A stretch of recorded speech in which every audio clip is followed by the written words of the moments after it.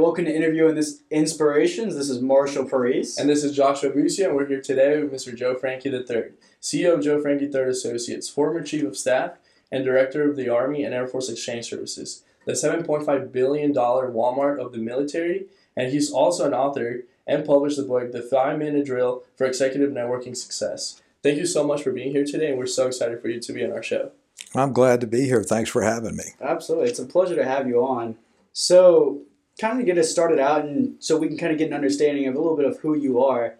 Can you tell us what is the most exciting and memorable thing that you did whenever you were in your 20s?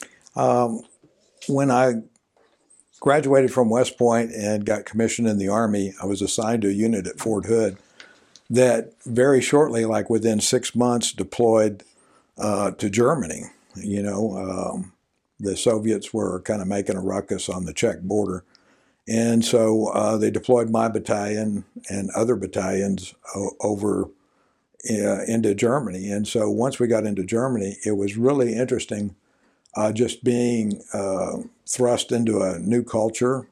And it was fun. It was a lot of hard work, what we were doing, but just I bought a book and tried to teach myself German and learn some phrases. And in Germany, if you have some free time, all you have to do is be able to get to a train station, and you can be just about anywhere. Oh, really? So what would you say, like, while you were in Germany, did you have any places or any experiences that, which is completely different from whenever you were in America, that just absolutely stuck in your mind? Well, first of all, Germans do not depend on cars. In other words, you don't need to be able to own a car. Owning a car in Germany at that time was a very expensive proposition, you know, because, you know, tax-wise, any kind of wise, fuel-wise, I mean, it was very expensive.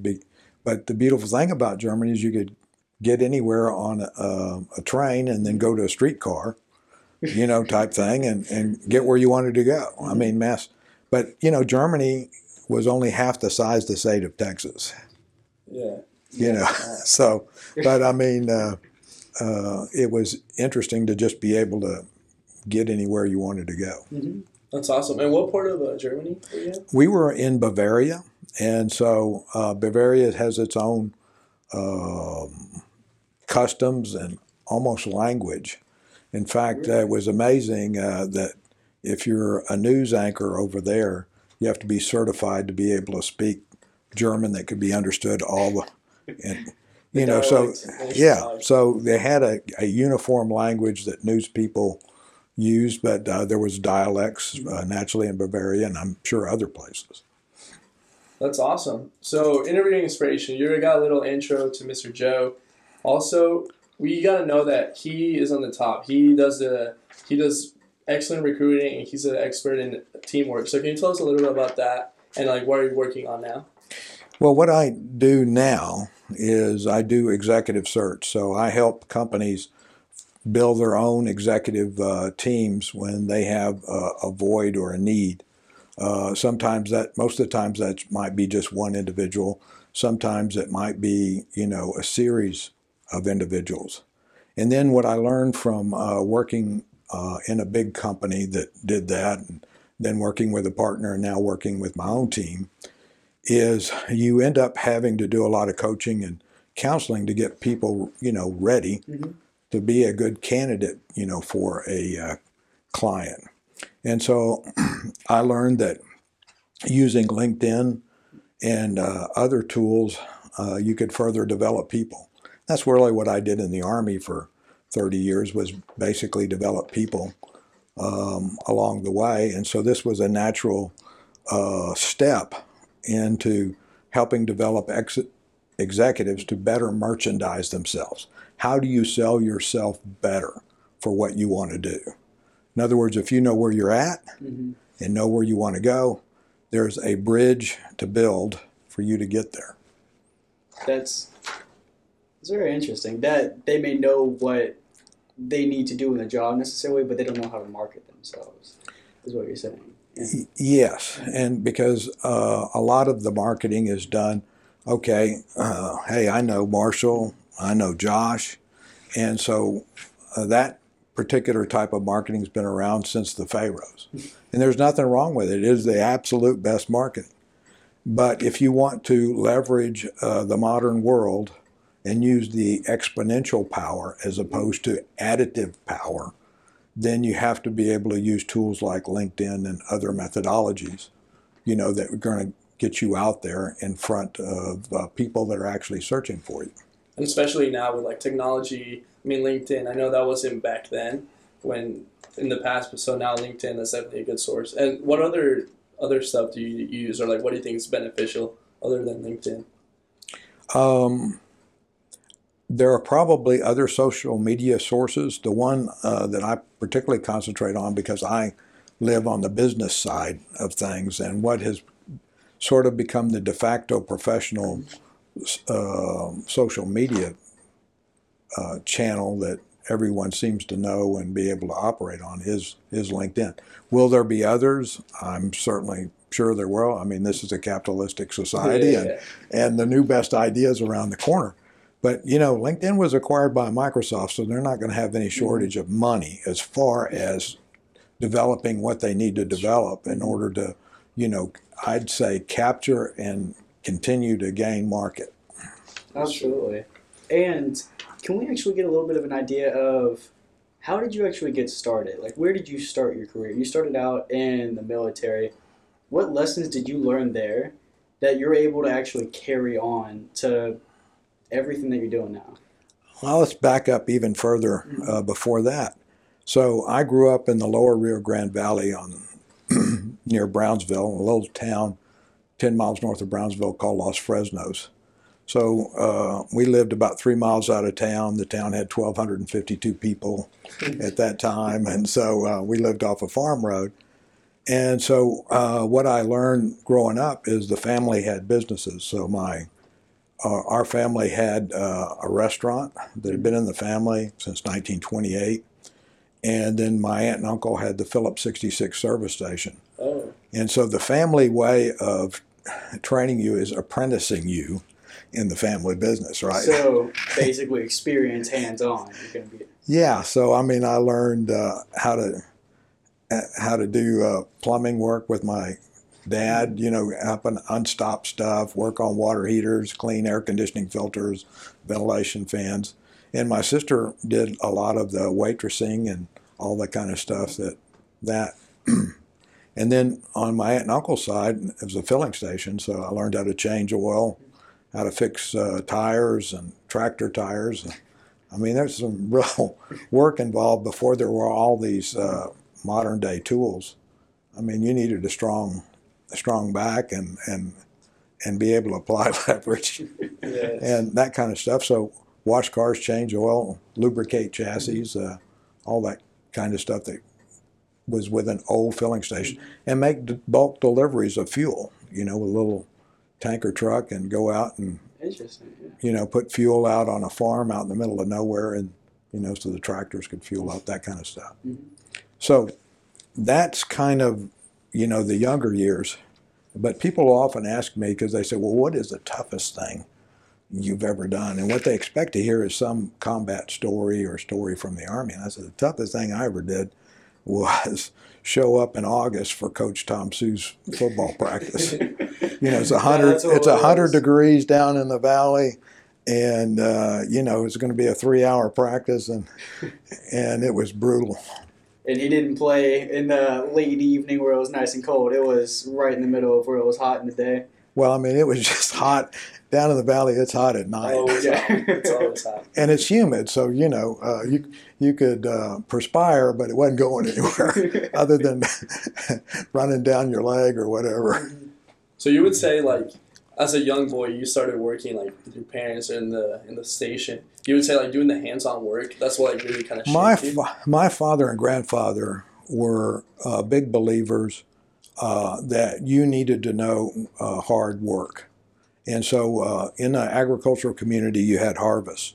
So when I was old enough to go out and participate in those harvests, cutting grain, one of my uncles had combines and he cut grain. So, I was employed out there, helping get the grain cut for various farmers. And then I figured out real quick that it's a lot less work to drive a truck. Yeah. So I got my operator's license, commercial operator's license at 16, and I drove, grain trucks to the elevator, because that sure beat the. Out in the sun. Yeah. Yeah. So, I mean, as you kind of, your responsibility picked up, but it was a good learning environment. The high school was small, so you knew everybody in your class. I mean, 425 people in the high school. My graduating class had about 80 some odd. So Yeah, pretty small school. and the coaches had to actually recruit teams. They weren't issued teams. Interesting. That is interesting. So they just selected the best people into being that school. Well, I mean, you have to. I mean, if you go to a 4A school where there's a couple of thousand people as opposed to, 425. Yeah. But you don't Yeah. have a lot to choose from. But the beautiful thing about the small schools were everybody could do something, right? You could play basketball, and everybody had an opportunity. If you went to a big school, and I saw this with my kids, man, if you weren't on the practicing league or the community leagues of soccer for 10 years, and because we moved around, so we were always the new people. And so it was really hard for them to. You weren't necessarily going to be on the team and be part Yeah. of that and whatnot. Yeah. So after that, can you tell us a little bit about what you did after that? You went to West Point and then military. Can you tell us a little bit about that? Yeah, I basically graduated in May, and by 1 July, I reported to the U.S. Military Academy, and for the shock of my life, because it was a big change. Yeah. And we didn't have that many people in the Rio Grande Valley that had been to an academy, so I only had like maybe one person to talk to, and he had gone in 1921. And so I figured there's a little bit of few changes in the last 50 years later. So can you tell us a little bit about that? Like, how was that experience? What did you learn there? You learn that you're going to have to learn things fast, and the first 2 months of the academy, which is called New Cadet Basic Training, is kind of what they call it now, and it was New Cadet Barracks when I went there. And the older people call it Beast Barracks, But it was, you were going to learn all kinds of different things, but more importantly, you were going to learn to, one, adapt and overcome. And the system was designed, unless you wanted to be there, unless you personally wanted to be there, you weren't going to stay there. And so it sorted those people out pretty quick. If you went for your mom and dad, I mean, you had to have it in your heart that this is what you want to do. And my little small town, I had to get everybody to, everybody in town kind of helped me get in there. So, there was not, my mother said, either come back with your sword or on your shield, Yeah, absolutely. That basically everyone was rooting for you. Everyone did, and I wasn't academically prepared, coming from a small school compared to somebody in Fairfax, Virginia, that had calculus in high school, So anyway, I just want to I want to see how did that help you transition more into the business world? How did being in the military gives you your core values? Did that help you, or what values do you use the most to? I'd say in business, people really want to know that they can trust you. The more senior the dealings in business, it's all about trust, because you don't have that much time to fool around and and if you didn't know somebody, well, somebody's going to vet you through somebody else that you know. I mean, y'all do the same thing today. So I think trust and integrity is paramount. And if you have trust and integrity and communicate in a way, then there's not going to be any miscommunication. And hence, if there's no miscommunication, there's no reason to sue each other. Yeah. So those are you would say those three core values would be very beneficial for a business in order to succeed. Really. Oh, absolutely. And think about it. You can't train integrity. I mean, that's a character value. That's really got to have come by the time you were 5, 6, 7 years old. That's family kind of installed, I kind of think. Like, for example, if you had poor judgment, right? I could train you on how to improve your judgment, right? Mm-hmm. But I can't train you to have initiative. To have it. I can't train you to be an honest person, you know. That's true. That comes from before. So, what are the things have you actually been able to see that you just can't train in leadership? Some things that like, people just have to have, or maybe it's they could develop it and make it better. The things that you have to have is you, at least in the military, and it helps immensely in businesses, you have to be decisive. In other words, you have to make a decision. Mm-hmm. In other words, for example, we take a small group of people, ROTC cadets, Mm-hmm. and we'll say, hey, you've got 6 people, there's enemy on this hill, and you're gonna go up there and, recon that hill and see if you can see them. So on their way up there, I would drop an artillery simulator. They wouldn't know it. So whoever the leader is, that thing goes boom. And then what do they do now, right? I mean, this wasn't in the plan, and so the important thing is that they make some decision. Maybe the decision is lay down. Maybe the decision is run left. Maybe the decision is run right. But if you have somebody that freezes and nothing happens, a lot of cases you can't train that out of somebody.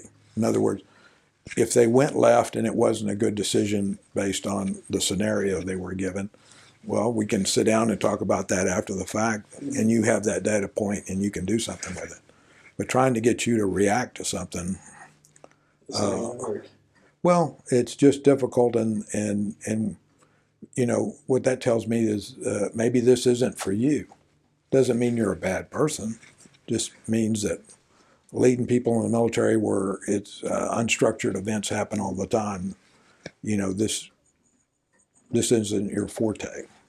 And what about kind of the contrary? What are some things that, even though they don't necessarily have it, like characteristics or like behavioral traits that they need to have, but if they don't have it to start out, that's okay? Characteristics from what standpoint? So say that even something like selfishness or something like that, something along those lines, someone being selfish versus someone being very caring and reaching out to someone else, kind of thing. Yeah, I think you can show through various instances and experiential learning. So, for example, the military is really good about experiential learning. We're not going to send you to school for this. We're just going to kind of drop you into the pool. Mm-hmm. Are you going to swim? That's what I'm talking about, decisiveness. The guy that's not going to make a decision, he's going to go all the way to the bottom and not do something, Yeah. So I think that's a good aspect. And so when that happens so early in the military, somebody coming out of the military has got all these experience sets that people that just went through in the civilian world don't get those maybe to another 10 years, because they just come So we like to give responsibility to people very early and hold them accountable. Accountable is the right word. So if you could narrow it down to say 2 or 3 characteristics or traits, you as an experienced leader, what would those be? For our audience, what do they need to work on to become a better leader? If you want to be a better leader, you better be the best listener in the world. Okay, my grandfather always told me, he says, God gave you 2 ears, so at a minimum, listen twice as much as you talk. Oh, I like that. And so his whole point is you can learn from a lot of people, but you got to be listening. I mean, if you're talking to a person that's knowledgeable, right, you're not gaining anything. You're just exchanging some information. But if you're listening to that person and they're relating, something that's going to go into your kind of knowledge base or what have you, then you're the one that benefits. Absolutely. That's very insightful. And So let me make sure I can say this right. So whenever you're actually developing leaders and you're actually taking someone onto your team, what's something that you actively look for whenever you're deciding, yes, they're going to come onto my team, or no, they're not going to be a really good fit? Hey, I try to explain what the culture of this team is. Okay, the team already exists. Okay, you're coming in to the team. So by you coming in the team, the team is not going to reorient, readapt, drop all they're going to think doing, and we're going to go by your alphabet.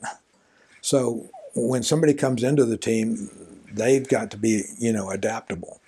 And so one of the things I tell all the youngsters I deal with is people will say, well, I want to do this, but I'm doing this right now, and I don't think it's going to lead to that. And I said, well, stop worrying about, where you're going to go and figure out how you're going to do this like the pro from Dover. You're going to be the best person that's ever done this, and you're going to try to take other people's load off of them.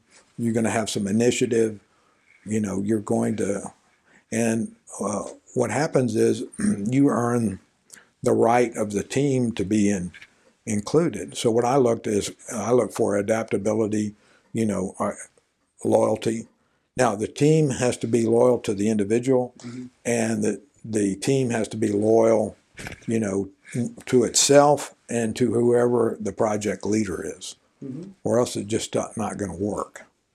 And what we want is production, right? And so I say, if you're listening, then you're taking on information from the team, right?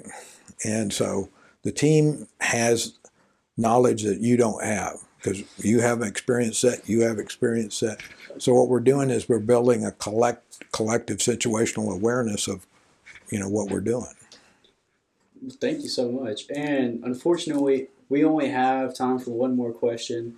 So for the last question, we'd like to know, if you were working with a young person today, someone who wants to become the top of their field, they really want to go out, they want to help as many people as possible, what's something that you'd get them started on to ensure that they were able to get to the top? What's something that you would have them work on in order to do that? Okay. First of all, with young people, it's great to have a plan, okay? In fact, I had one of my company commanders tell me, says, Lieutenant, right now you just need to plan that you're going to be the Chief of Staff of the Army. And I'll never forget that. And he said, so you need to be doing everything that you can do extremely professional, with your heart in it and everything. And then what's going to happen is people are going to recognize your contributions. And oh, by the way, if you're working harder and volunteering, you're going to get 1 or 2% done more than your peers this week. So you're going to get 8% done more than your peers over the month. You see where all those numbers are going, right? Yes. Just like exponential growth, what you were talking about. Right. So if you're doing something new, or you help somebody else out, the fact that you're helping them out, you have to take on information. You have to figure out how you're going to fit in, and see, all that's experiential. And what you want to do is go round and round in that circle as many times as you have. And so I always say, hey, I got this job. It's not exactly what I wanted. And I said, that's not a problem. Guess what? Everybody gets that.